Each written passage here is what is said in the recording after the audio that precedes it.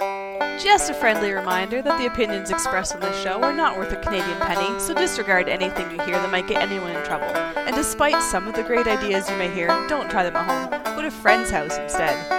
It's time to get a gun. That's what I've been thinking. Well, I could afford one. And if I did just a little less drinking, time to put something between me and the sun. When the talking is over, it's time to get a gun. Hello and welcome to episode 227, part 2, or the Redux. Yes, the Redux. The redo. Episode 2227, the do-over. The second warning shot. The second warning shot. We're sorry.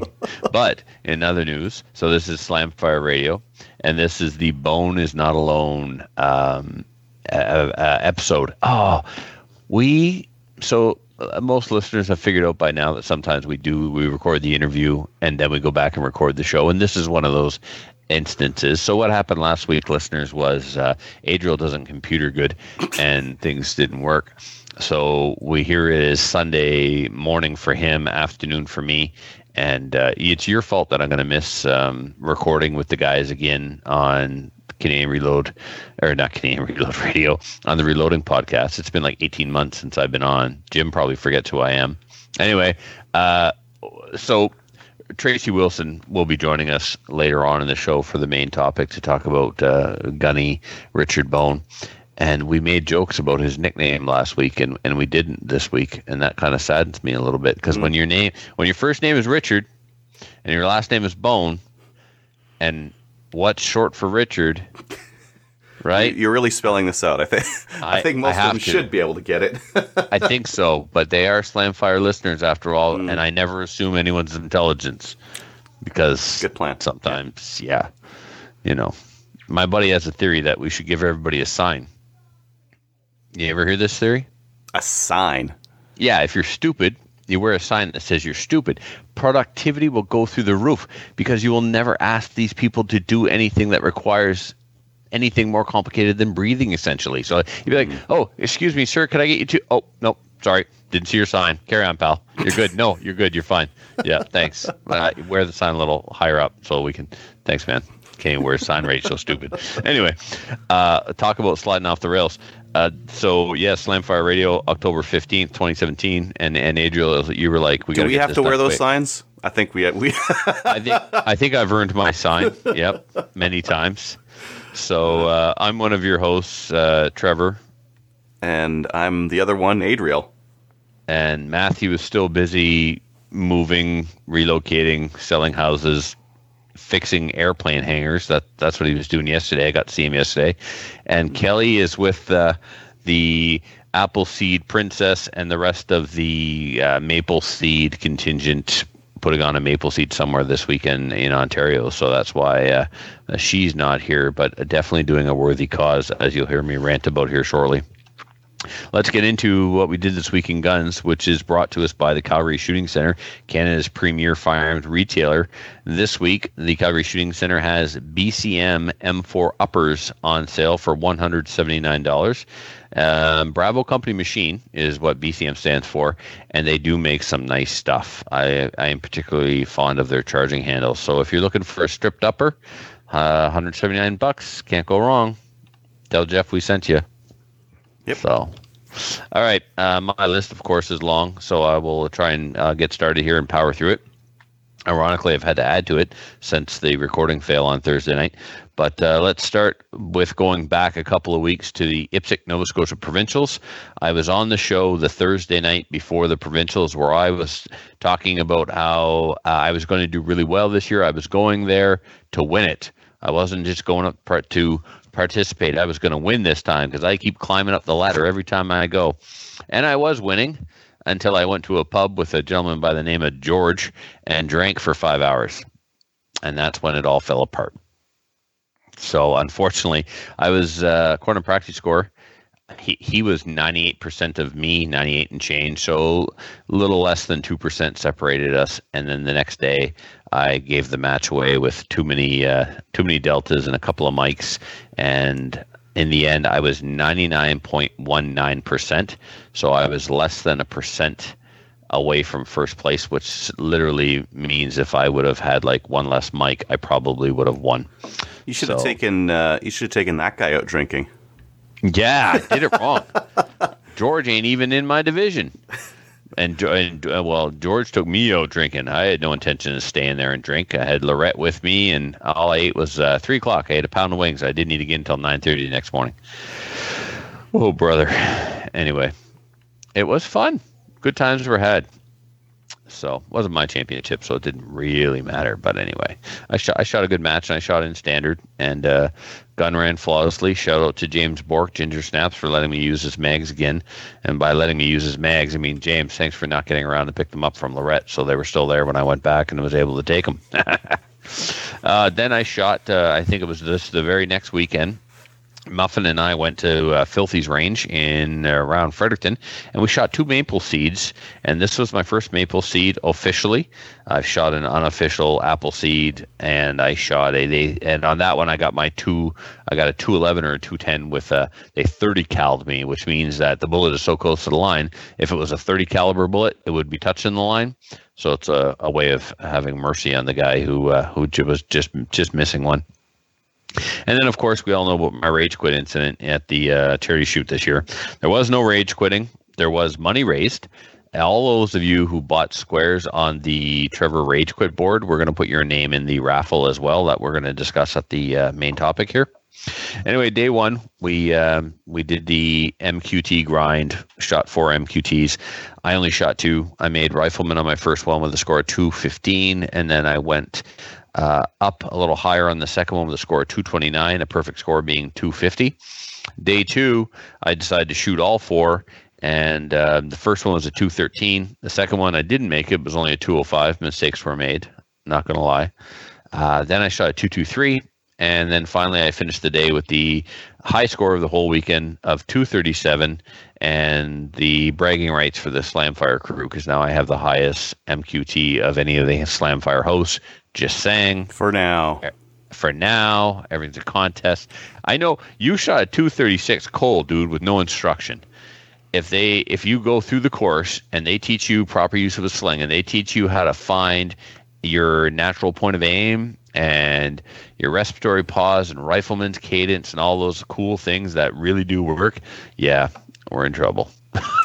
If you can do a 236 cold, you're gonna be in the 240s. I suspect. How many chances do you get to shoot it during the training? At the end of you shoot, they teach you, you go shoot.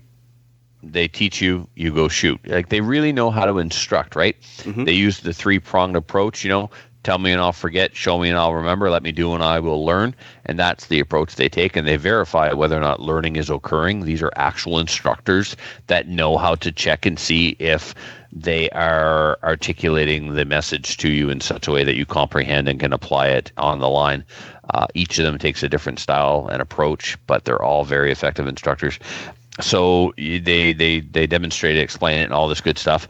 They tell it, they demonstrate it, and then you get to go do it, and then they work with you right there on the line. And then, Adriel, you have the MQT grind, which is you spend the last part of the day shooting 4 MQTs. So each MQT is a maple seed qualification target where you have an opportunity to score a rifleman. So Muffin and I shot on both days. We paid and registered for 2 days, so it was 2 events.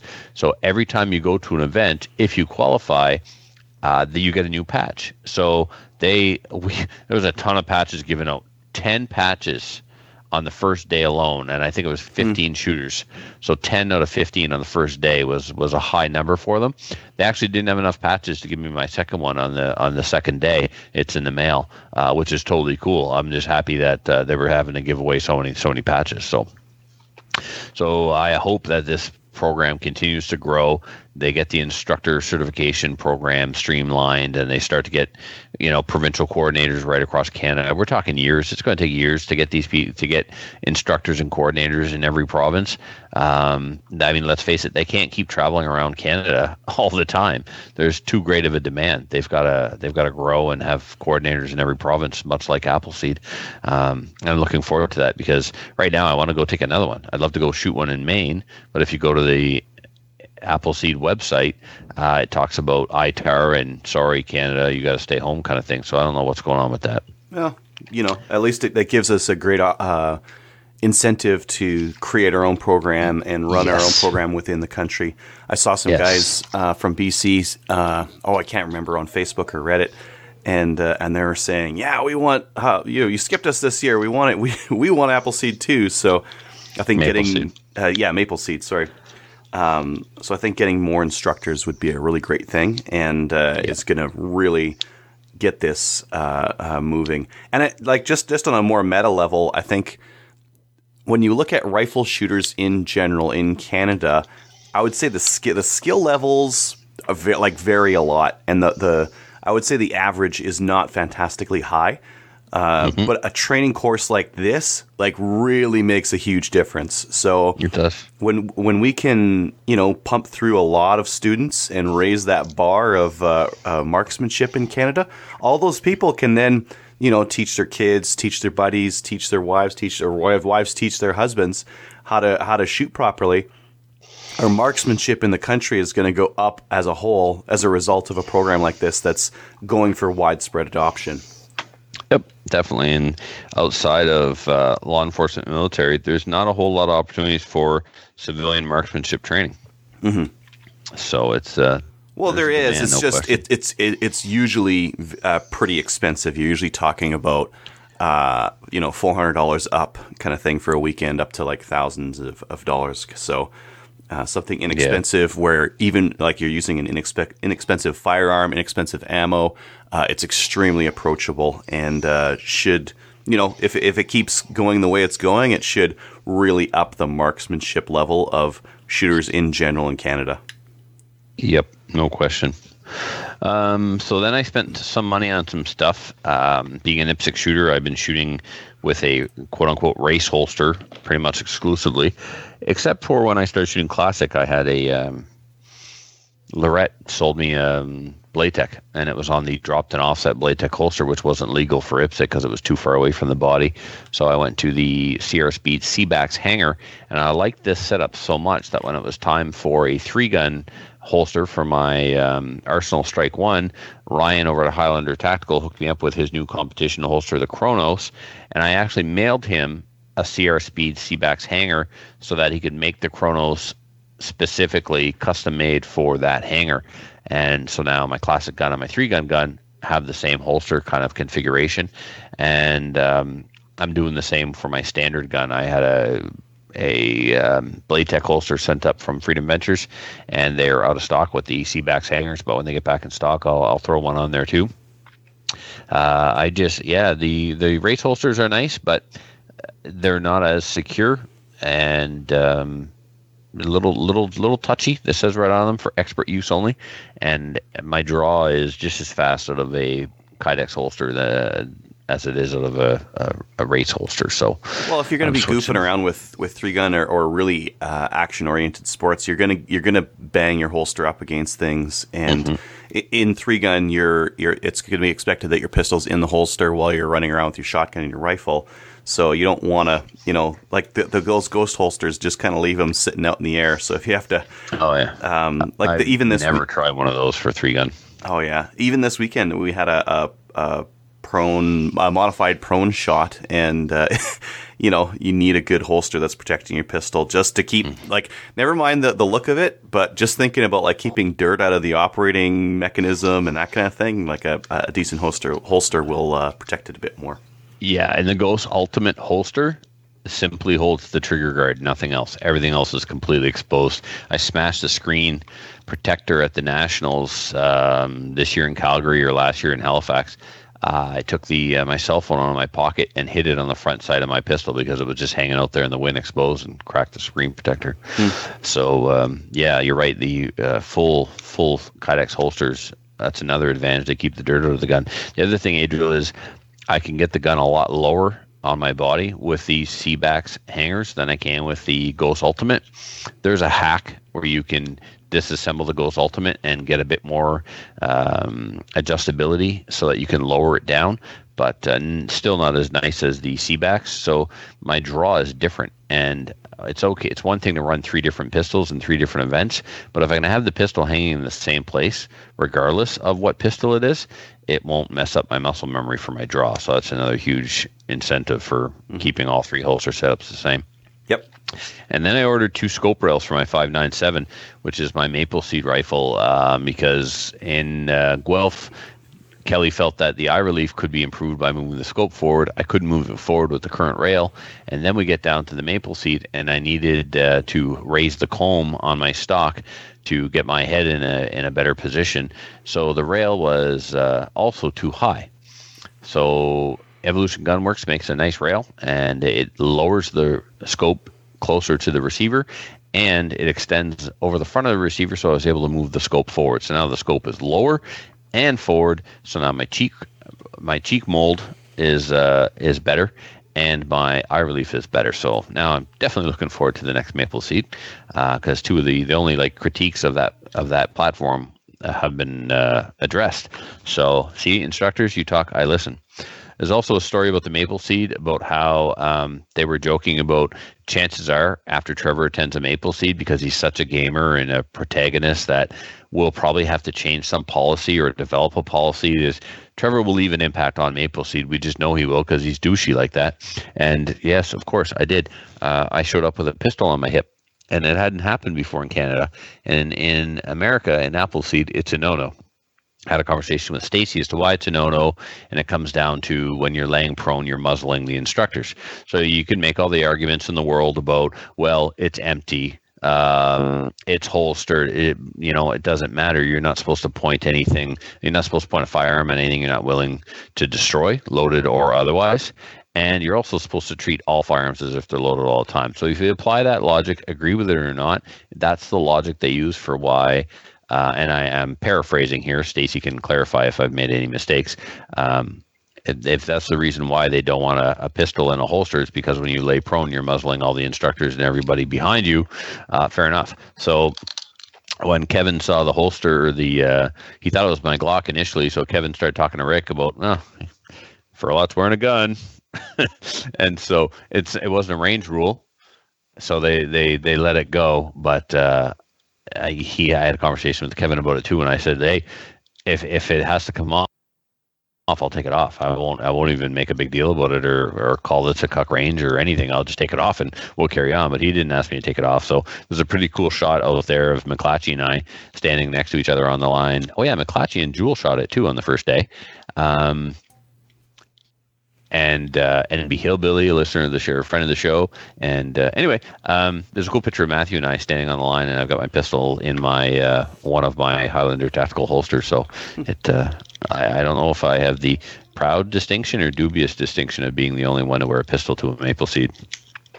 So now there's probably going to be an official thing about don't wear a pistol to a Maple Seed because of me. Anyway. And then I did some work to my 1911, my Trojan, my classic gun. I changed from an arch mainspring housing to a flat mainspring housing. Still Dawson, because I just preferred the feel of everybody else's 1911. And the difference was their 1911s had straight mainspring housings. I had myself convinced I needed an arched, because switching from a Glock to a 2011, the grip angle on the Glock and the 2011 is different. It's kind of a hump on the back of the Glock, so I used an arch. Actually, my 2011 came with an arched, so when I got to a 1911, I also went arched. But I'm happy to report that I put the flat mainspring on there and didn't notice any, like I took to it like it fit even better. It was more comfortable. I shot a match yesterday, won the match overall, and certainly it was a change for the better. Other than that, just doing some work around the range, put a scope on my Magpul 1022. I sighted in my Garand because I've been bear hunting recently with my Garand. And then a bunch of other stuff came in, a new buffer for my AR and a Volquartz extractor for my 870 that was supposed to go in the Cincinnati 870 clone that I won at the charity shoot. Not the same at all. The extractor on the 870 or on the Cincinnati clone is actually pinned into the bolt. Oh. It's not just held in with the spring like an 870. So my 870 just got a Volquartz extractor. I was going to do that upgrade anyway if it worked well in the Cincinnati, but now I haven't. There's no way of changing it. So that being said, when the first time I had the Cincinnati 870 clone out at the range, it didn't feed very well and it extracted even worse. So I brought it to my gunsmith and he had ordered 870 polishing brushes, chamber brushes, a couple of years back because I was going to get my 870 chamber polished, but it wasn't the chamber. It was actually the extractor and the ejector. So I replaced those and it worked flawlessly after that. So he still had them in the package new. So he polished the chamber in the Cincinnati, and it's smooth. It's in my truck right now. I'm on my way to the range when we're done the show, so I can test fire it. And then I also got a True Glow screw-in fiber optic bead. So you take the bead out of your barrel and you screw this fiber optic in. Not very big, but just, it's a lot. It's going to catch more light than a bead for sure. So I'm going to put that in. And my Savage Mall 99, the safety has a little detent spring and it was gone. So he ordered one for me, Denis, and I'm going to install that sometime this week. And as I said, I shot a match yesterday.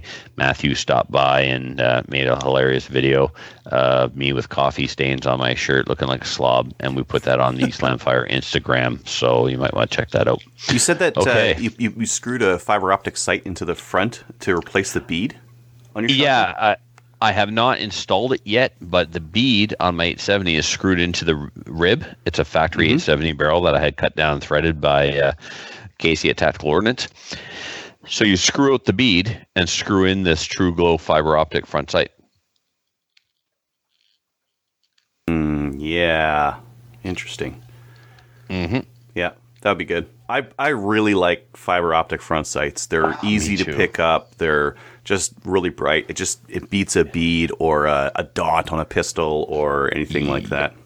Yeah, I mean my Versamax has fiber optic. My 930 JM Pro has fiber optic. My 870 needed fiber optic because the option is there. There's not much I can do with my Mossberg 590A1, but the blade on the front. It's blade on the front and a peep style ghost ring kind of thing on the back, and the blade has a blaze orange paint on it, so it's not so bad. Very cool. So, what about you? What have you been up to? You're out playing with that modded Glock? Yeah. I got all my parts for that Glock came in. I installed them one night, and man, it feels very different. So I think I complained last week about the magwell on the Glock.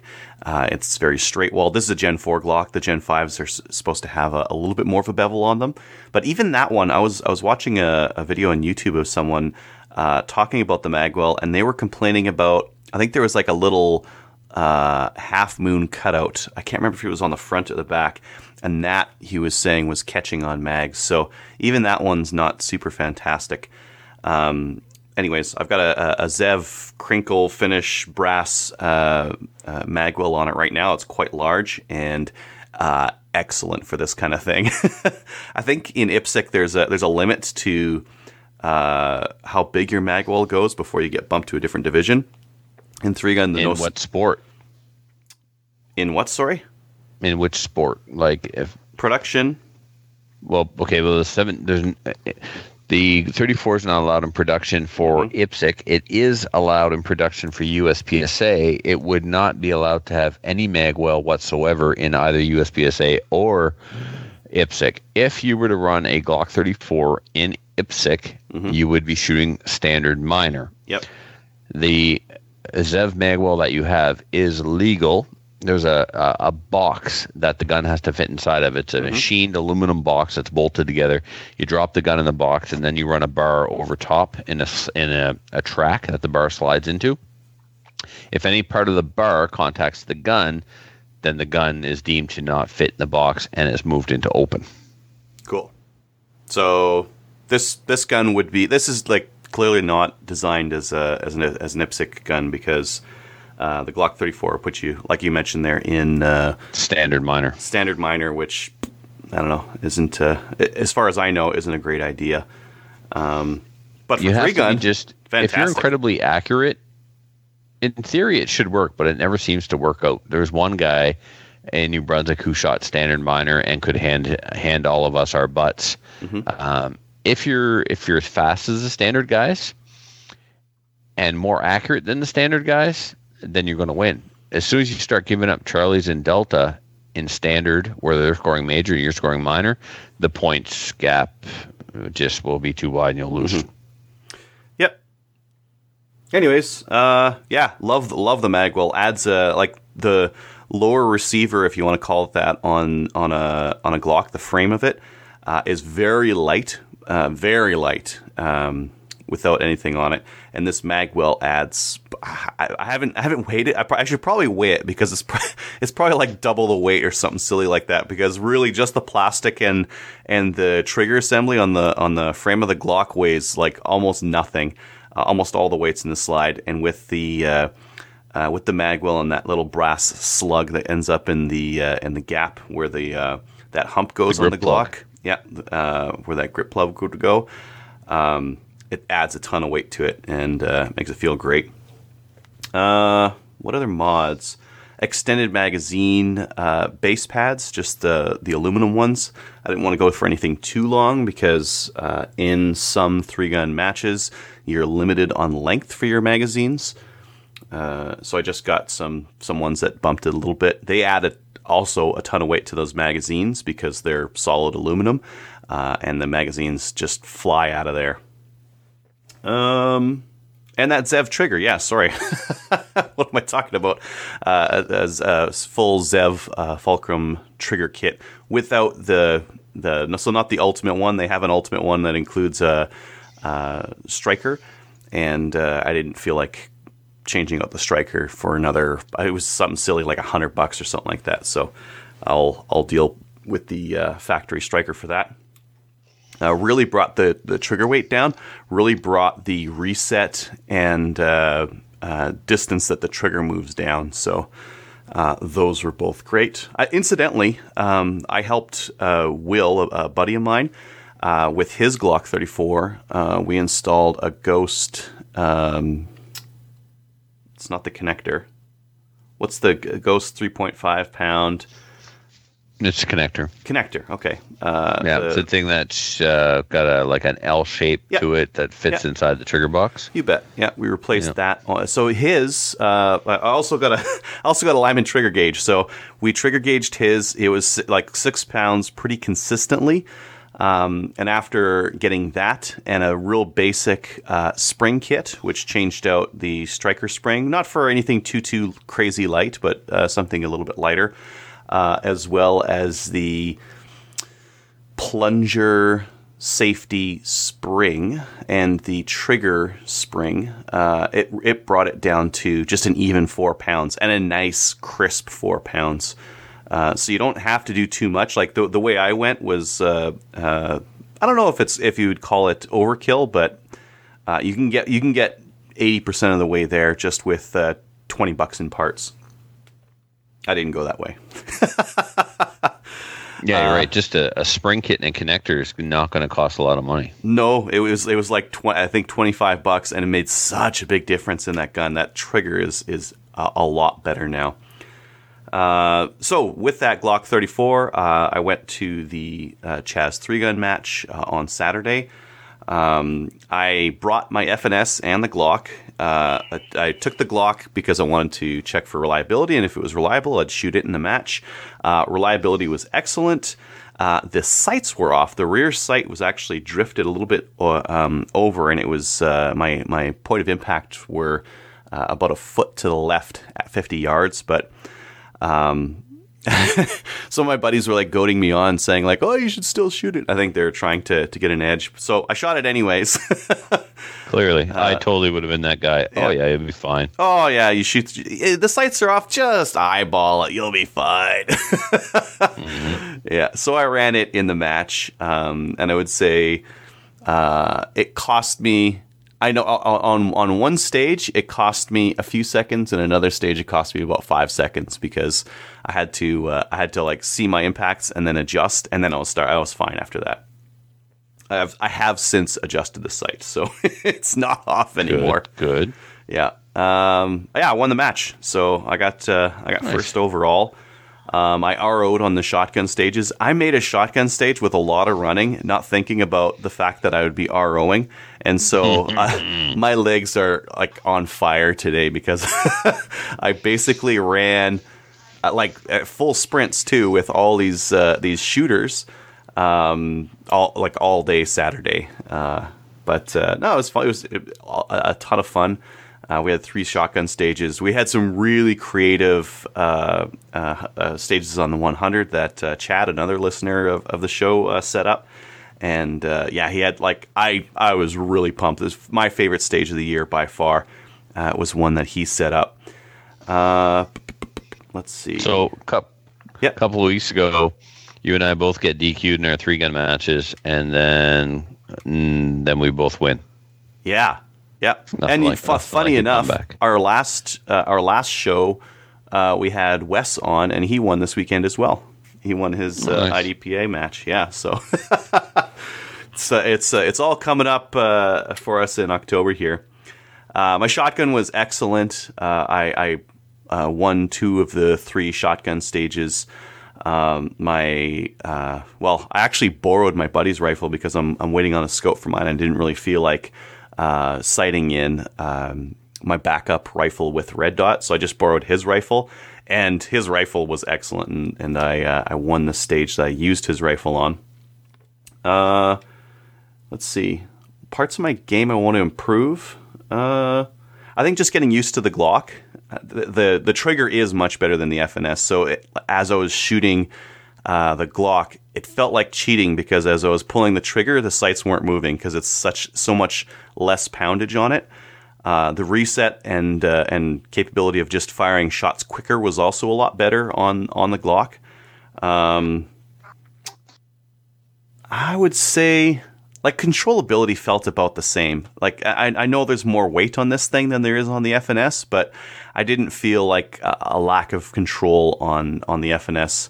But I'm a big guy, and it's a 9mm with a long slide, so it's not going to rock around too much, anyways. Reloads were fine. Really, this is the first time I've shot this thing in a match, and it was all basically very much the same as the FNS. What else did I do? Last weekend I went out and shot a grouse, set up a couple of deer stands, just getting ready for hunting season. I handled Matador Arms chassis for the SKS, plus their hammerhead brake. And their hammerhead brake is really nice. It's just about the right size. It's got some ports that are kind of angled to the back, very effective, and really nice finish on it. So great looking brake. And Mr. Uzi, listener of the show, loaned me a JSA scope. I think it's a scope holder. It's like this.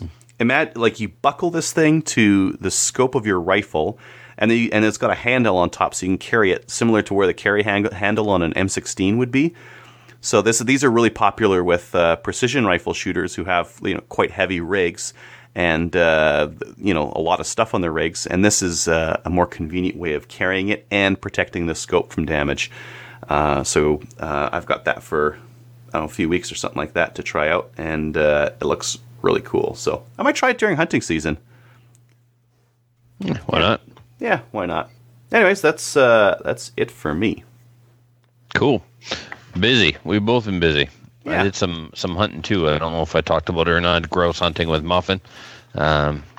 He absolutely blew one to pieces because he was shooting a new over-under they never shot before, and he didn't know which barrel was going to go first. So did he hit it with full or? It was about 5 yards away, aiming at the head. with the top barrel, and the bottom barrel just blew it all to snuff. I used a 20 gauge shotgun with full choke, and I aimed for the head and got the head, but I got a bunch of pellets in the upper part of the breast that I'm really I gotta, I don't know, maybe aim higher or something like that so I don't get pellets in the breast. Yeah, I used a 20 gauge too. Single shot 20 gauge that an RCMP buddy of mine gave to me. His father-in-law died, and they cleaned out the house, and he said, "Here, you want this shotgun? Sorry, it's got a trigger lock on it, no key." He wasn't done saying those words, and I had it picked. You can tell someone who owns a lot of guns when they're like, "Oh, trigger lock, you don't have a key? No problem." No problem. He told me on the way over, or he called me before he came over and said, it's locked and there's no key. So when he arrived, I had my jeweler's screwdriver ready. So anyway, let's get going. Let's do upcoming events. The Canadian Patriot Podcast, and I'm not sure if International Liberty or Death are in on this as well. You know, when you copy and paste things into the show, it starts off, "We are going to be holding." If I read it like that, it implies that this is our event. We need to work on our copy and pasting skills, I think, a little bit here. Just wordsmith it a little bit, so we just have to read it and not think. Yeah, exactly. Because if it's on the teleprompter, I will read it. So, Canadian Patriot Podcast and possibly the International Liberty or Death Podcast are putting on the second annual Frack Cancer charity shoot at the Guelph Rod and Gun Club on October 21st. Entry is $40. It'll be there'll be stages that involve pistol, rifle, and shotgun, or it'll be a pistol, rifle, shotgun match. The exact format I don't know. Loaner guns and spare gear will be available on site for those that need it. For more details, including the registration link, you can find it on Facebook and Adriel will put that in the show notes. The cost is $40, which comes with a T-shirt and a lunch, so that's pretty awesome. 3-gun matches, Adriel, any coming up? Yeah, well, we just finished that Chaz one last weekend. The Northwest 3-gun season finale will be this Saturday on the 21st. That's their end of the year match. And the following weekend has Lakeland 3-gun, the Medicine Hat 3-gun, and the Northwest 3-gun Zombie Fun Match. Awesome. And we'll do the next, we'll read that other one next week then? Yeah. Okay. SummerSlam, my Rescuers Gun Club's annual level 3-gun match will be on August 4th and 5th, and registration is supposed to go live tomorrow. $150 a spot, 150 people, and 16 stages, 300 rounds. Good times. And then there is a Maple Seed coming up in southeastern Ontario. There's going to be 2. Stony Lake on October 21st, 22nd, and Kingston November 4th and 5th. And you can get more information on those events at mapleseedrifleman.com. News, Adriel. What's going on with this first one here? Which one do you want to start with? So the first one... I'll start with the first one. So this comes to us from the CBC. Murder charge dropped against Gilbert Budgell, who police say killed home intruder. Sorry. Yeah, he killed a home intruder. So he killed the home intruder, and they dropped the murder charges. Crown, this is the part that triggered me. Crown says they couldn't prove it wasn't self-defense. No reasonable likelihood of conviction. So they, instead of... Oh, I'm triggered again. It's backwards. They should be, backwards. Hey, this, we're seeing that this is, you kill this guy in cold blood, not, we think we can't prove you didn't kill him in cold blood. It's so weird. we can't prove it's murder. We can't prove it's murder, so you're getting off. But instead they phrased it, the Crown said, we couldn't prove it wasn't self-defense. I would like somebody who understands the law better than me to maybe explain that statement from their point of view, because, murder requires malicious intent. There has to be malice. And if you break into someone's home and you're disrupting their castle and you're threatening them, the malice is not in their heart. The malice is in your heart. So anyway, but regardless of how they worded it, the man got off. Mm-hmm.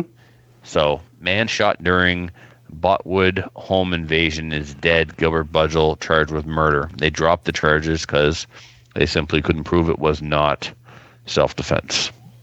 Mm-hmm. So, and there was 2 men. So, and the deceased was a friend. Interesting. I didn't read this whole story. Did you read it? Yeah. Okay. Well, you want to talk about it then with a bit more authority than me, considering I didn't even read it? Well, yeah, I mean, it's scant on details. It says that he was a friend or something like that and had been to the house a couple of times before, but it's not really enough detail to do anything other than, like, throw wild speculations at. So, okay. You know, you never, like, who knows what context this was under or whether this was accidental or not accidental. It doesn't say there. So I didn't want to just speculate on it without having any information. Okay, cool. Wolverine Supplies in Manitoba has submitted a new firearm to the RCMP for analysis, if you will, clarification or classification, and it is the CZ Bren 805. So hopefully that will come back non-restricted, which will give us another cool non-restricted black rifle in Canada. Mm-hmm. Yeah, more is better. Yes. Yep. And yeah, I'm not even going to cover this next thing. Yeah, I think we can go past it. It's just speculation at this point anyways, and we don't need to cover speculation. Yep, exactly. And then there's the NRA one. Yeah. Yeah. So the NRA is basically said that they're going to play ball with gun control measures on bump fire stocks and other other rapid fire devices that allow you to fire a gun rapidly, which it seems okay. So you take bump fire stocks and they say that they're going to regulate those because in the U.S. Fully automatic weapons are regulated, and with a bump fire stock you can get pretty close to it. Okay, gotcha. But how do you regulate that? So they're going to try to put a regulation through that regulates rate increasing devices. Right. So there's the problem. The legislation is poorly written, and rate increased devices. That means that Geisley automatics. I mean, the name automatic is in Geisley's name. So for the listeners that don't know, Geisley is just the name that we normally just refer to them as. They make competition triggers for AR-15 rifles and a couple of other rifles. Like they also make a trigger for the Tavor. There's just about nothing out there better that I've come across for an aftermarket AR-15 trigger. And they make things, they make one called the Super Semi-Auto, and then there's the Super Semi-Auto Enhanced, and then there's the 3-gun. They make some 2-stage, they make some single-stage. Most of them are single-stage, just like a factory AR trigger. But the whole purpose is they make the trigger easier to pull so you can pull it faster. So will the legislation affect this? Depends who wants to interpret it. Yeah. I think trying to draft legislation around this is difficult in any way you try to do it. Because if you just took this literally, they're probably trying to block bump fire stocks, maybe the cranks that you can use. Yeah, cranks, automatic or electronic triggers. But then, we're talking about trying to stop people from doing something which is in by itself very simple. Bump firing a gun is not a complicated thing, and trying to legislate those devices themselves is really difficult. You could use there's a way of bump firing with a stick. There's a way of bump firing with a rubber band. There's a way of there's like so many weird ways of doing this that it becomes very difficult to legislate.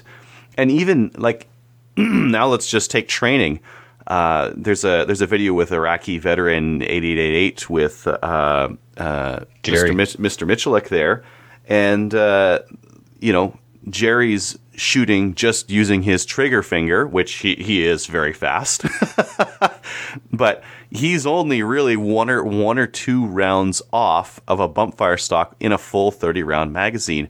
So with training, you can, lots of training, I guess you'd argue with Jerry, you can shoot nearly as fast as a bump fire stock. So what are we trying to do here? Like this is something that you can train yourself to do. Does Jerry have to, be legislated against now because he's nearly just like as fast? Chuck Norris's hands are restricted weapons. Jerry's finger has to be registered. Yeah, they got to get a tax stamp on there and get them tattooed. Yeah. Ridiculous. Well, it's just inherently difficult to legislate. Like this is the problem is legislation sticks, but technology changes. Technology and techniques change. Well, exactly. Yeah, exactly. And legislation drafted in the wake of a tragedy is never good. Mm-hmm. Look at the Patriot Act, right? I mean, they gave up so many liberties, and it was passed overnight without being read. Yeah, and that was a horrible one. That one affects us. Anyways, so I guess the more interesting thing here is that the NRA is choosing to work with Republicans and Democrats in drafting legislation on this. Some firearms owners in the U.S. are really pissed off about that, and there's definitely some backlash on that. Mm-hmm. Mm-hmm. Yeah. All right. And this last one, there's a story on Canada Gun Nuts that the NFA is encouraging people to join the Liberal Party, and before you kick your car stereo or punch your laptop. The rationale is not new, and it is you can't affect change by not being part of the team. So if you join the Liberal Party, you'll have a better chance at affecting the change in their firearms platform. If you're a card-carrying member, they'll listen to you. They're not going to listen to me, who doesn't carry a card for any party. I may identify as some kind of conservative or libertarian or liberal conservative, but I don't carry a card in any party, so nobody gives a crap what I have to say. So they're saying if you want to affect change in the Liberal Party, you should probably be a member of the Liberal Party, and I can't say that I disagree. Yeah, no, I mean, if we want the ruling party right now of Canada to be better informed and not make bad legislation, we need to be in there and voting and giving our 2 cents. And one of the great ways of doing that is through party membership. Mm-hmm. Cool. Yep. You want to do the new products? Yeah, you bet. The first one is Wanstall's is bringing in the M+M M10X. This is a really interesting rifle. It's non-restricted. They had a pre-order, and I think there might have been some communication, wires crossed kind of thing with the manufacturer, because the manufacturer wants to sell these at a higher price. But anyone who got in on the pre-order with Wanstall's, they're honoring the original price, which was $1,500. So, pretty inexpensive, non-restricted rifle that a lot of people got a really great deal on.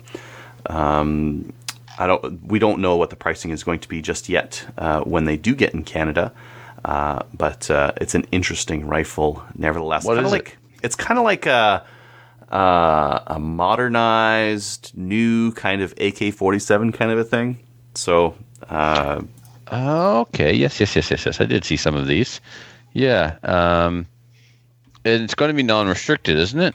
You bet. Yeah. Yeah, because it doesn't.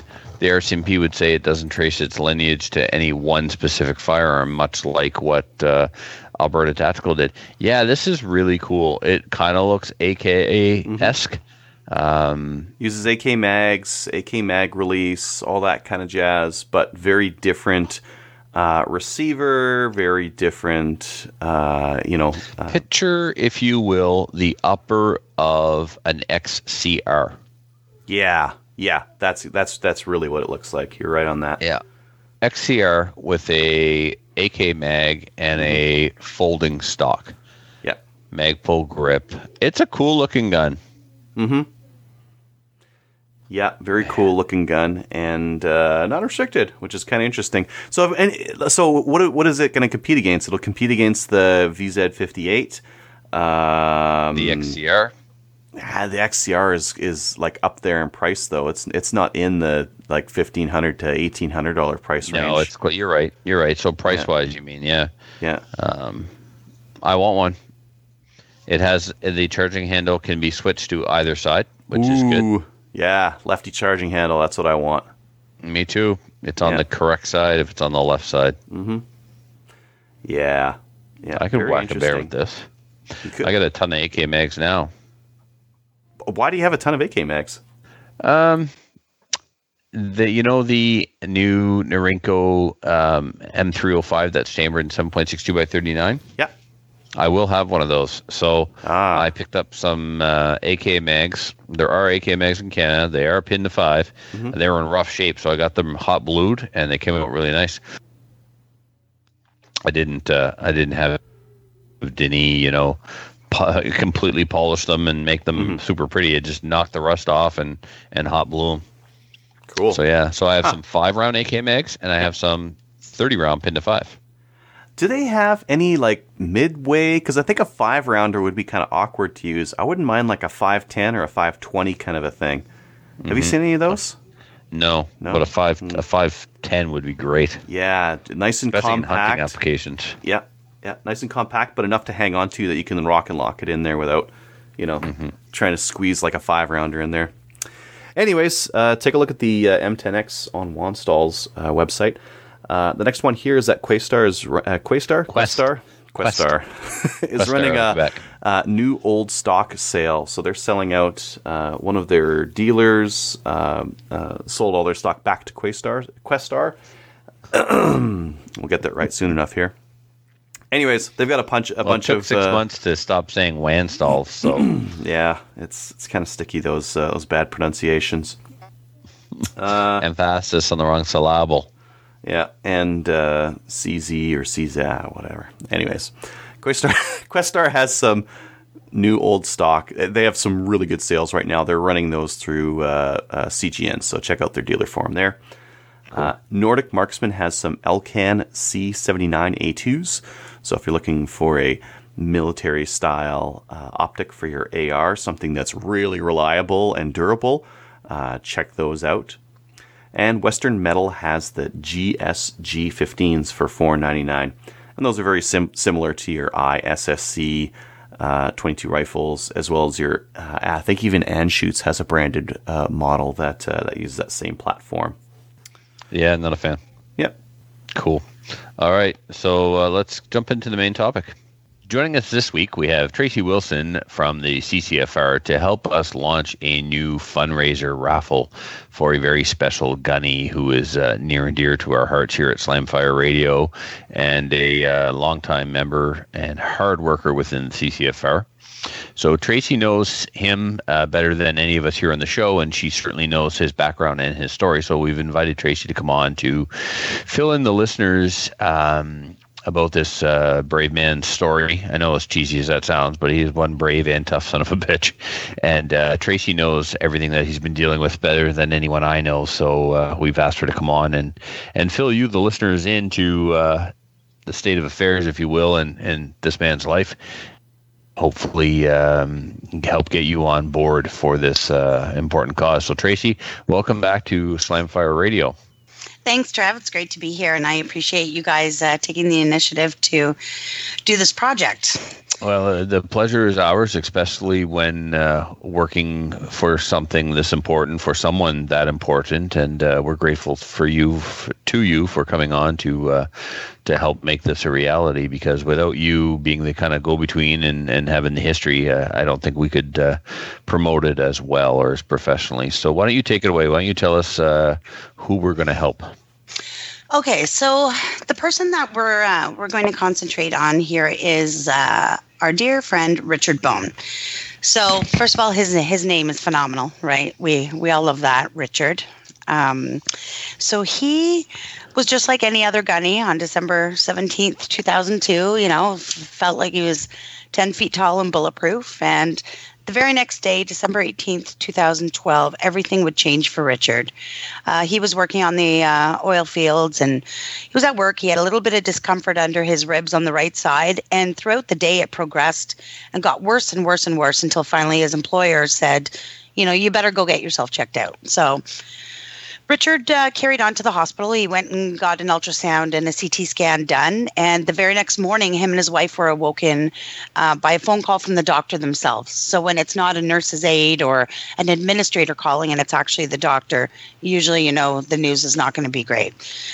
So he was asked to come down to the hospital immediately, which he did. And he was given a diagnosis of stage 4 colon cancer with metastases on his liver. So this is how they define cancer as being stage 4 is, when it metastasizes, it starts spreading through either the lymphatic system or the bloodstream to all the other organs in your body. So this is, it's not a too late situation, but it's a super progressive and aggressive type of cancer. He went into the hospital about 10 days later.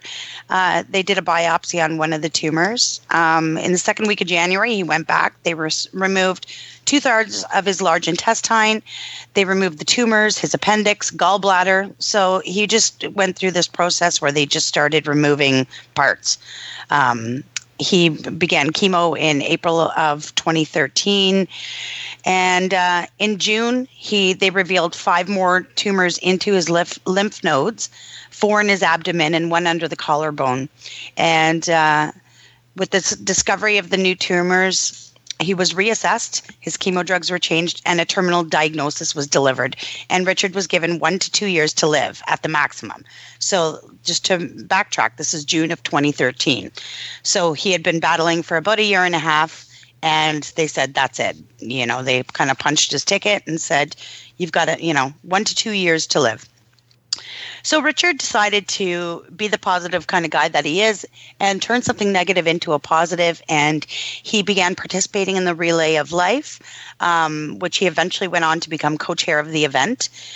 He is a regional spokesperson for the Canadian Cancer Society and a national spokesperson for Heroes of Hope, representing Canada. Things just kind of progressed through 2014 and 2015. There was numerous other tumors, chemo treatments put on, chemo treatments halted to make sure he was strong for surgery. It kept going and going. By March of 2016, Richard, he was pretty impressed. He was among only 5% of people in the world with this diagnosis that had lived this long. So he had beat his 1.5 to 2 years. The diagnosis he had been given, the death sentence. So in March 31st of 2016, they found a new tumor in his bladder. He went for more surgeries. And then he noticed a year later, in March of 2017, a lump had developed on the side of his neck. He was hoping maybe it was just like a cyst or just, some other kind of health issue. The bad news came that it was squamous cell carcinoma. So this is a cancer completely unrelated to all the previous cancers, and this cancer spreads to the lymph nodes in the neck and then throughout the body. So this is, again, another really serious diagnosis that he's been given. So he underwent a major surgery just in August, at the end of August of this year, just a couple months ago now. And they did an incision. I don't know. You can follow his story on his Facebook page called The Trooper. They did an incision that stretches from ear to ear across his neck. So he jokingly calls it a Colombian necktie, but quite literally, they literally opened his neck. Now, because of all the cancer cells that were found through his throat and his lymph nodes in his neck, basically what they did was they did a skin graft from his forearm where they removed, I don't know, in the pictures it looks to be about a 4-inch across by 10-inch long section of skin. And when I say removed, I mean right down to the clear, if you've ever skinned a deer and removed the skin, you know exactly what that looks like. It was a little horrific to see, but it's the reality of life as Richard Bone. So they removed that skin graft, to do a skin graft and rebuild the inside of his throat. So you can imagine what this is going to require, right? Just to try and recover just from those surgeries. I mean, the amount of pain he's in on the arm, skin removal alone is, I can't even fathom what that feels like. You know, you wipe out on your four-wheeler and wreck a piece of skin off your knee and it feels like it's killing you. This is literally his entire forearm, just completely void of skin. It blows my mind.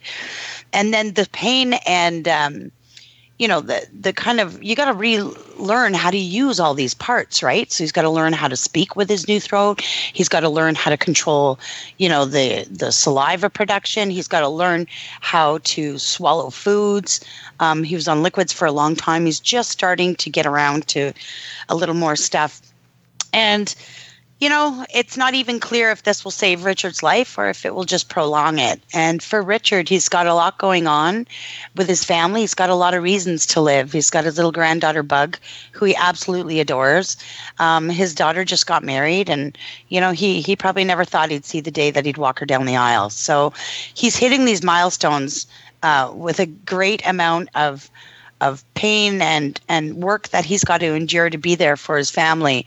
But ultimately, that's his goal, right? He needs to be there for his family as long as he can, regardless of what kind of suffering it's got to put him through. Now, Richard came into my life in about August of 2015. We were building the foundation for the CCFR, and part of our mandate is to have a large number of boots on the ground, field officers, we call them, all across the country, who carry out our mandate, work at gun shows. And, you know, it's not enough just to have, you know, a figurehead like Rod or a lobbyist like me, or even just a board of directors. You know, we actually need hundreds of people behind us, like an army. And Richard, you know, he was a little reluctant, not thinking that he would have the skill set to be able to do this. But honestly, you know, it just takes a will to learn and a will to teach. And he had that. So he joined the CCFR as a field officer in August of 2015, jumped right in. And when I mean jumped in, this guy headed up the recruitment of over 100 field officers. His contribution to the CCFR and to the gun community is enormous. So, you know, all of this while in the background in his life, you know, well, background to us because we only see the CCFR Richard, but literally, he's literally fighting every day for his life, in pain and going through treatments. You know, his family's just been through so much, you know, trying to keep their faith with everything. And for Richard to take time out of his life to devote to an organization, it just, you know, it speaks to the testament of his character. So, you know, Bones got some big battles yet ahead of him, and you know, he's fighting every day. And it's kind of ironic that same army of field officers that he helped recruit are literally keeping his six, right? We've all got his back. So, you know, we're happy to, you know, we're happy to join in with Slamfire on this endeavor and see what we can do for Richard. There was one other little story I wanted to tell you guys. While he was in the hospital getting this major reconstructive surgery done in his throat, his wife, Lisa, who, you know, of course, is spending a ton of time at the hospital trying to keep him happy and keep him as comfortable as possible under the conditions. She had his bag of hospital laundry in the car, and some douchebag broke into her car, stole his laundry, and it contained all his CCFR gear. Like, I don't know what kind of people you got to be, you know, breaking into cars in a hospital where people are in there with terminal illnesses and their families in there trying to keep them comfortable, and you're literally stealing their dirty clothes. Like, I don't know. There's just some people that probably shouldn't even, you know, they just don't deserve the kind of life that people like Richard are fighting for. Mm-hmm. So anyways, we got together and we sent him a gift pack with some new CCFR gear, and that sure cheered him up. And, you know, the whole team's been rallying behind him. So I, for one, really appreciate you guys taking this initiative, and I'd like to see us blow this fundraiser, blow the doors right off it. Well, given the price pack that we have as a result of the generosity of our sponsors, I can't see why we won't raise a substantial amount of money. The Slamfire listeners have proven time and time again that they are generous. Slamfire's put on several fundraisers now, and I really hope, it's my sincere hope, that this one is the biggest and best one, because I think it's certainly one of the most important ones that we've ever done, if not the most important. And so let's begin by thanking our sponsors, and they are SFRC, so Ryan and his team over there. They are constantly supporting Canadian initiatives, and they have donated a Black Creek Labs, the former NEA, 102. So this is the new non-restricted semi-automatic 308 that is basically an AR-10 platform rifle. So these rifles retail, what is it, Adriel, somewhere in the neighborhood of $1,700? Yeah, $1,600, $1,700, somewhere around there. Yeah, so Ryan at SFRC is sponsoring this raffle by donating one of those. And, of course, the show's sponsor, the Calgary Shooting Center, our buddy Jeff Reese over there, has acquired a Smith & Wesson SVED 9, whatever the letters are on that. It's a 9mm polymer striker-fired gun similar to the M&P. And that gun retails in the $450 range. And so we have those two fantastic guns. Listeners, you will win them both. So that's awesome. Yeah, and I think, I can't confirm it yet, but just by saying that I think they're going to do it, they're going to feel obligated to do it, and they will come on board with something for us as well. Matador Arms, I was chatting with Mrs. Matador Arms on Facebook the other day, and she was asking how things were going and what was new. And so we got talking about this fundraiser, and I'm just waiting to hear back any day now on what they're going to contribute. So I'm quite sure that they are going to contribute, because they can. When we raised money for Archie Perry, who lost his home to a fire in Fort Mac, it was a chassis that we raffled off that they donated. That was the beginning of the partnership between them and Slamfire, and they've been a supporter of Slamfire ever since. So, but definitely for now, I can confirm that it is a BLC or BCL, Adriel, which is a BCL 102. And a Smith & Wesson 9mm pistol. And I've got to look that up to see if it's SVE or SVD. It's SD9VE is what it is. Awesome. SD9VE. So, and it's a good pistol. You know, it's you can get started into any of the shooting games with that pistol if you want. So, I just want to take a moment to remind gunnies everywhere that when you're out shopping for new stuff and you might be in the market for something new, support these retailers that not only support our community but support advocacy, right? So, you know, I was at SFRC yesterday. I did a little Facebook Live and we showed off the BCL 102, and I did get the opportunity to shoot one a few weeks back, and yeah, it's pretty sweet. So you're, you know, hey, this is your chance to get one. You know, throw some money at this raffle. Let's help this guy out, and at the same time, you know, you're going to get a chance to win not one but two guns. And maybe some Matador Arms swag to trick out your SKS. So awesome. Yeah, so Adriel, why don't you go ahead and explain to the listeners what the cost of the raffle tickets are and how they can get them, please. All right, will be $5 per ticket or $20 for 5 tickets. Send in money to the show. We'll put your name on the raffle spreadsheet with some raffle numbers associated with it.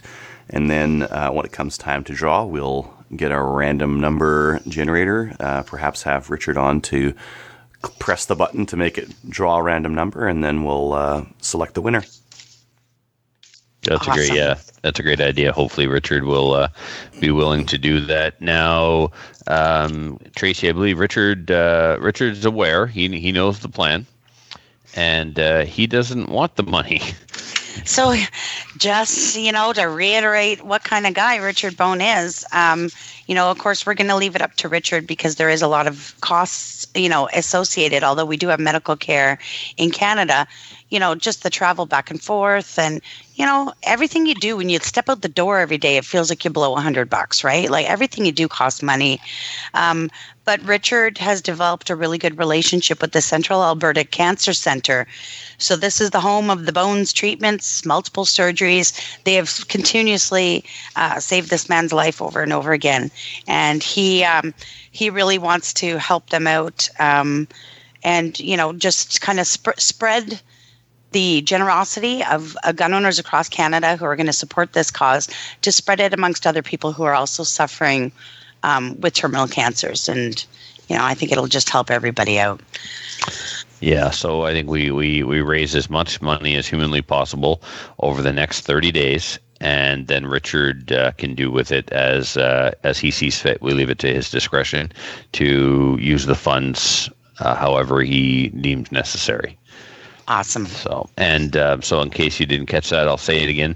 The contest is going to run for 30 days. 2 confirmed prizes, a Smith & Wesson pistol and a non-restricted .308 rifle. It's huge, guys. You can win. It's huge. Yeah. All we need now is for somebody to pony up a shotgun and boom, you're ready for 3-gun.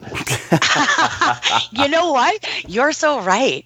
Yeah. Well, maybe we'll let this air, and then you never know. Maybe we can sweeten that pot a little bit more, right? So yeah, Mr. Uzi, I'm calling you out. Yeah. This package needs a shotgun. I'm pretty sure that you can make that happen. I know we can.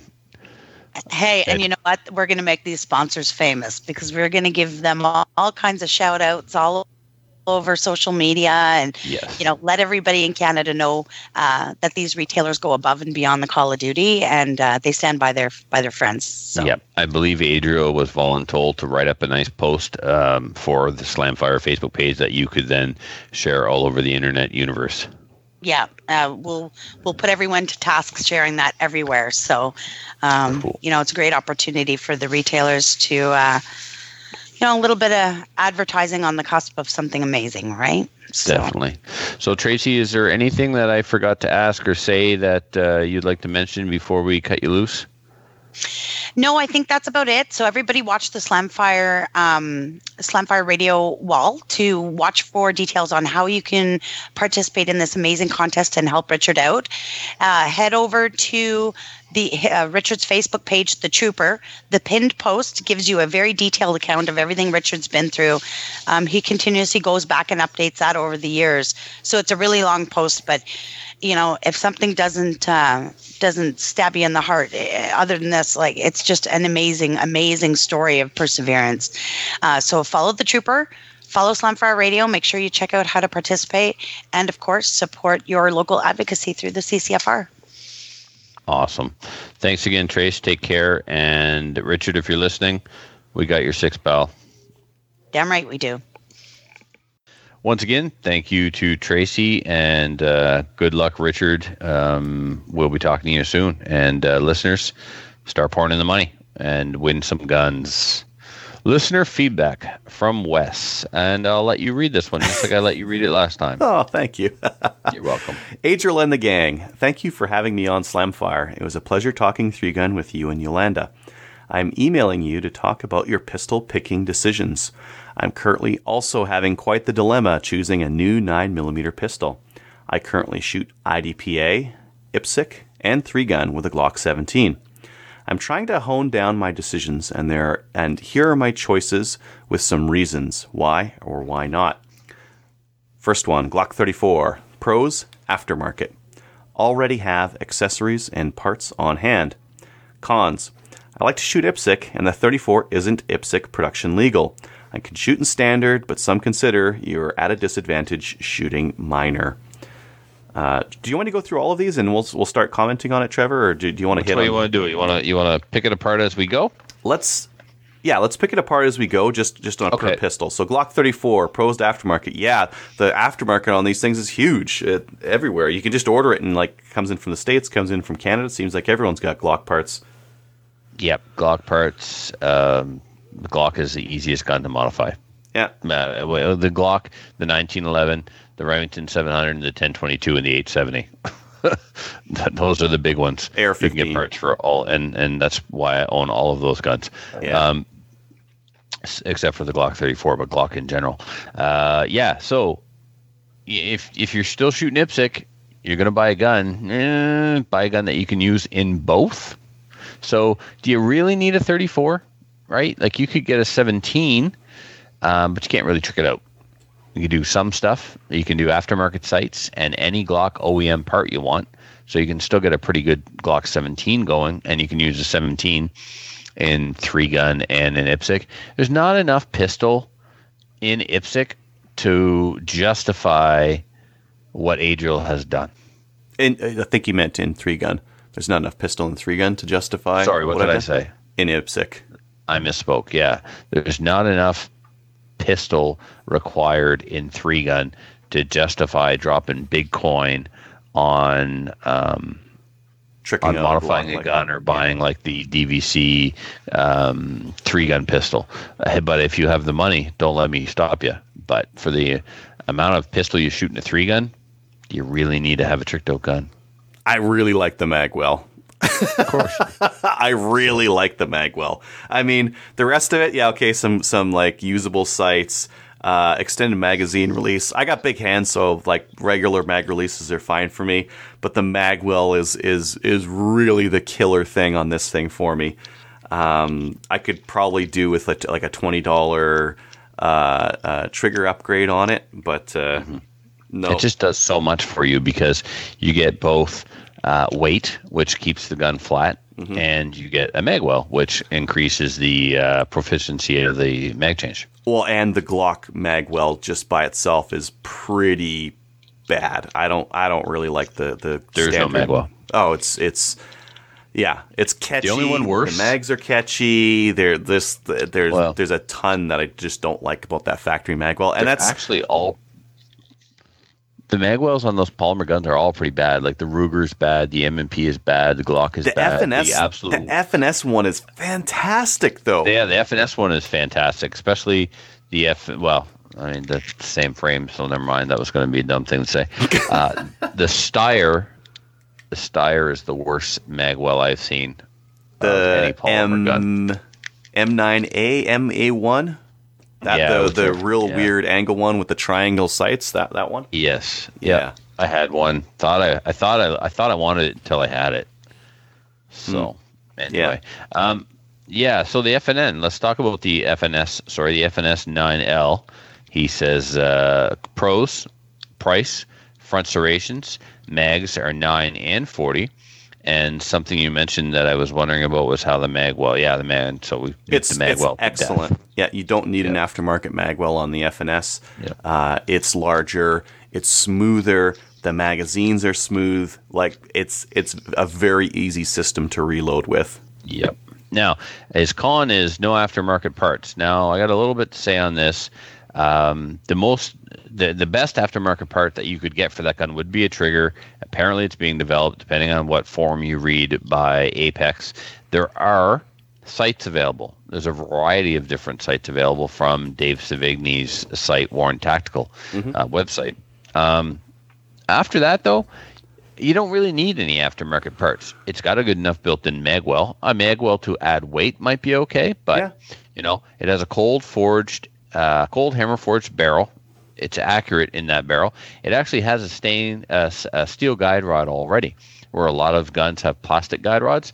The FN comes with full ambi controls, steel sights, steel guide rod. Amazing features for the price point on this gun. Yeah, it's if you're going to do nothing to it and just run it, FNS 9 long for sure. Yeah, a lot of people despise the trigger. I sold mine to Muffin. He can't stand it, but doesn't want to sell it back yet. So my approach would be learn on that trigger, and then when you go to something with a better trigger, you'll be amazing. You'll have ADs. It'll be great. All right. Yeah. Shadow 2. Go ahead, Adriel. Yeah. Pros, weight. Yeah, it's the Shadow 2 is really heavy. Comes race ready, and it's pretty. Cons, non-IDPA legal because of weight. Maybe aftermarket, not sure, but comes race ready, so may not matter. yeah, I mean the Shadow 2, just for shooting, because of the weight, the trigger is pretty top notch. So the problem with the Shadow 2 for 3-gun is if you don't want to use the safety, then you lower the hammer. So that means your first trigger pull is going to be a heavy double action trigger pull. But you can use the safety in 3-gun. If you do use the safeties on the Shadow 2 are off of the old Shadow line, and they're pretty much non-existent. They are so low profile to not get caught on anything that they're difficult to engage and disengage. And that's an extended one that's available for them, right? Yeah. I don't know if the open gun that CZ makes, the Checkmate, I don't know what parts exactly are interchangeable, but I would imagine that there's a lot of the parts are interchangeable. I would even go so far as to say, and I could be wrong, but if it would only make sense that the Shadow and the Checkmate use the same frame. So if they use the same frame, a lot of the parts should be interchangeable. Yeah. So I mean, those are three really strong choices. And one of their disadvantage with the Shadow 2, with the weight, you do need to have good retention on your holster. Because like running around and that kind of thing with a much heavier gun in the holster, it's going to be more likely to bounce out of there than a lightweight gun would be. Polymer gun bounced out 2 weeks ago. There you go. Or a month ago now. So yeah, make sure that before you run around with a gun in a holster, that you run around with a gun in a holster. In your house. So at the range in practice. Well, I mean, I always test the retention on my mag pouches and holsters and whatnot at home just before I get out. But so I'm interested. This is from Wes here. I'm interested to see what you come up with in regards to how the 34 stacks up to your FNS all tricked out. I'm currently a Glock fanboy, but the FNS does just as well a job. I'm willing to give it a try. So it tricked out? No, I don't think it compares. But it's also like easily twice the price put into this gun afterwards. With some stuff that I just can't get for an FNS. I can't get a heavy magwell for an FNS. I can't get like an aluminum, fully polished, adjustable trigger for the FNS. And those two things are just straight up better in the Glock. But buy it from the factory and start running it for 3-gun, the FNS was an excellent pistol for me. He also mentions, if you haven't checked out the RIA/Armscore TAC Ultra 9mm FS, give it a look. I've seen a few recommendations from 3-gunners down south, and I think last time we tried recording here, Trevor, we were looking at trying to find these in Canada and couldn't find any available, but they're a really cool looking option. They were the double stack. Not a 1911, not a 2011. I think it was using the Paris style mags and frame, but right around $1,000. But to be clear, not a Para frame. Correct. It's a double stack 9mm. Yeah, 1911 style, so it should have a really good trigger. Like yeah, and a lot of go fast parts right from the factory. He goes on, keep up the good work. Love your show. 2 Glock strikers way up. And Wes, I mean, if you shoot your Glock 17 like you do at IDPA, you may not need another pistol for 3-gun because it didn't seem to hold you back. There you go. Yeah. I mean, if he's winning IDPA matches with that thing, maybe he doesn't need anything. I mean, let's talk about like need versus want here. I don't actually need a different pistol. The FNS 9L is actually fine for me and meets all my needs. I just wanted something more. Yep. It's not really doing anything more for me yet. Maybe it will later, but my FNS was not holding me back. Maybe I'll buy your FNS. You don't need it now that you've got your Glock 34. It's my backup, though. Oh, yeah. Yeah. Fair. All right. Wait until if I get that MP29 all tricked out, maybe it'll be my backup. I don't know. Yeah. Yeah. Very different backup. Yeah. Can't wait to see how that works out. Oh yeah, something else I did too. Well, I was at so I went to Woodstock for a match this weekend yesterday, but I went down Friday night and I stayed with Paul Lombard, and we ended up working on one of Paul's friends' Colt Delta Elites in 10 millimeter. So the trigger bow broke, and the shop that he took it to, which I will not name yet, sold him a new trigger bow, a new disconnector, and sear, MIM parts, by the way. They threw all those parts in the gun with the original safety. I keep preaching this all the time. 1911s are not drop-in parts. You have to fit parts to the gun. So that new disconnector didn't work with the safety that was in the gun, and the gun, he didn't want to use the gun because the safety didn't function. You put the safety on, pull the trigger, and it would fire. The safety would drop, and it would fire. Yeah, yeah. So he had the work done in 2010. Hasn't fired it since then. I asked him if he had all the original parts. He did. I removed the non-fitted. Well, you can't really. You have to fit like the safety to the disconnector. You can't really, because if you buy a safety, there's an edge that has to be filed onto it. That's what the fitting means, and you have to make the safety fit the disconnector. So I took out the disconnector and the sear. I took out the disconnector and the sear and put in the original disconnector and sear. And what do you know? Worked like a charm. Huh. Worked like a charm.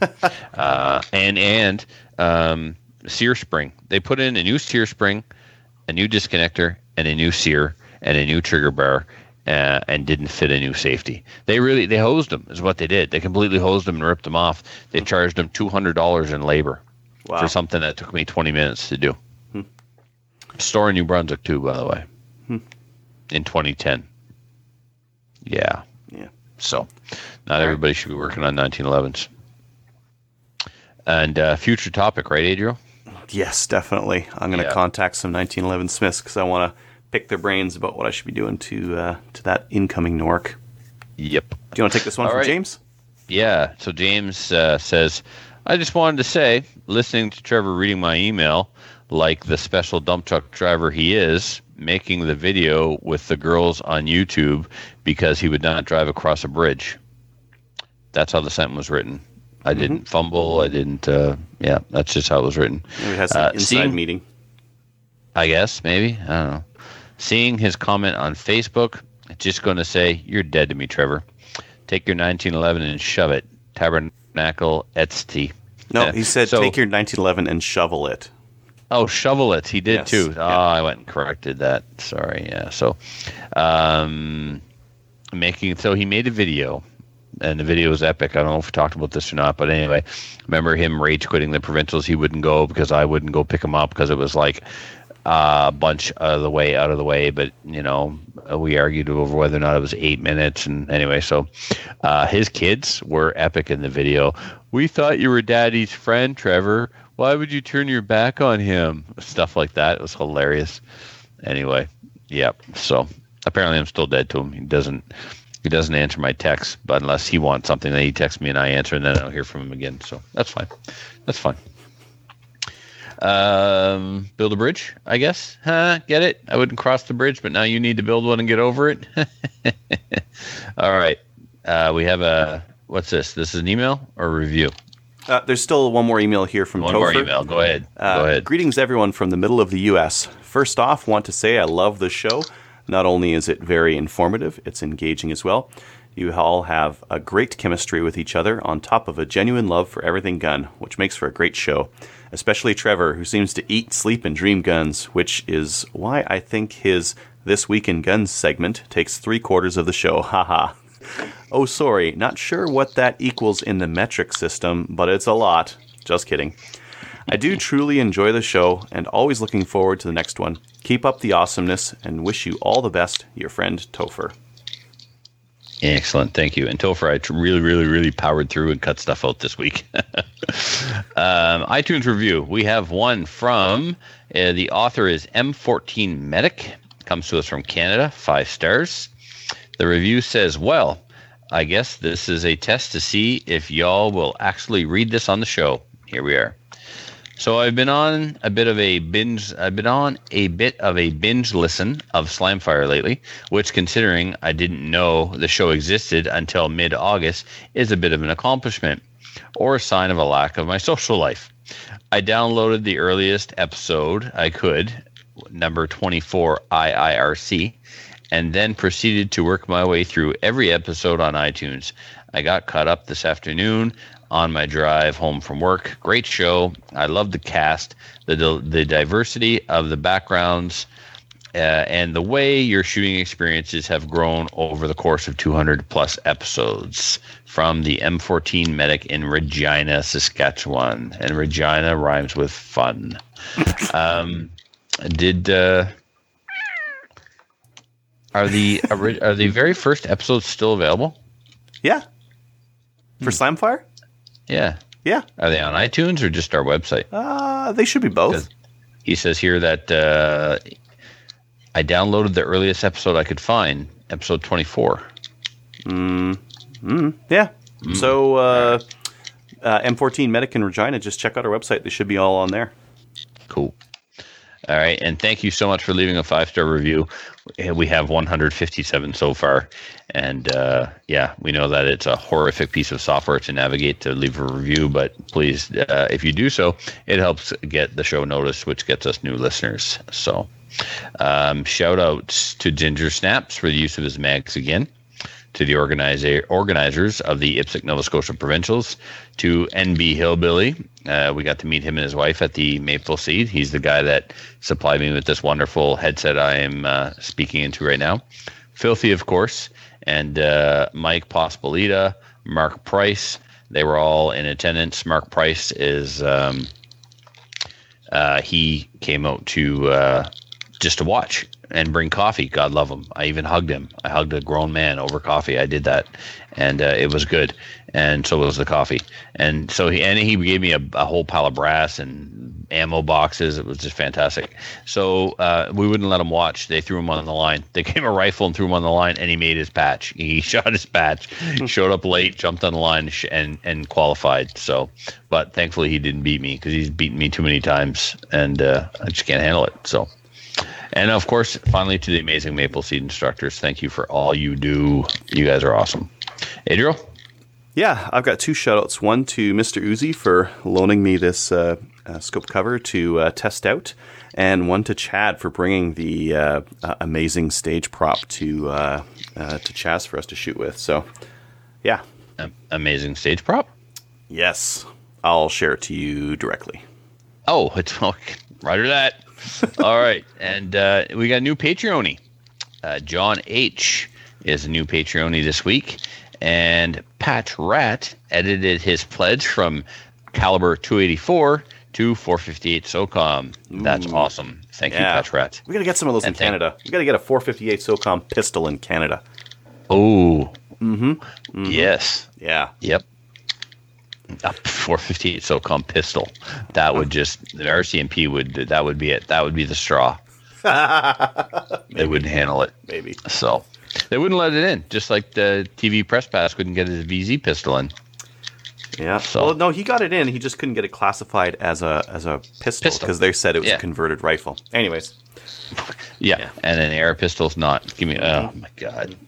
All right. Thank you to all the current Patreon supporters. We will be recording our bonus episode next Thursday, Drew. I'm not the calendar guy. I don't know. Well, it's the second Thursday. Here. It's supposed to be the second Thursday of every month. So it should have been last Thursday. So it should be. Actually, we got to do it on the 26th because I have surgery on the 19th, and I will be high as a kite and in no shape to podcast. Oh, that'd be fun. Yeah. I'm sure it won't affect our. It would be a 104 all over again, only worse. What else? All right. Yeah, that's it. We're wrapping it up. You bet. Please join firearm associations and take people shooting, and like us on Facebook because we have the most likes and we like it that way. So yeah, see you next week, everybody. Later. So if you have any comments or questions for the show, please send an email to slamfireradio@gmail.com. Now go grab a gun and shoot something. when the talking is over, it's time to get a gun.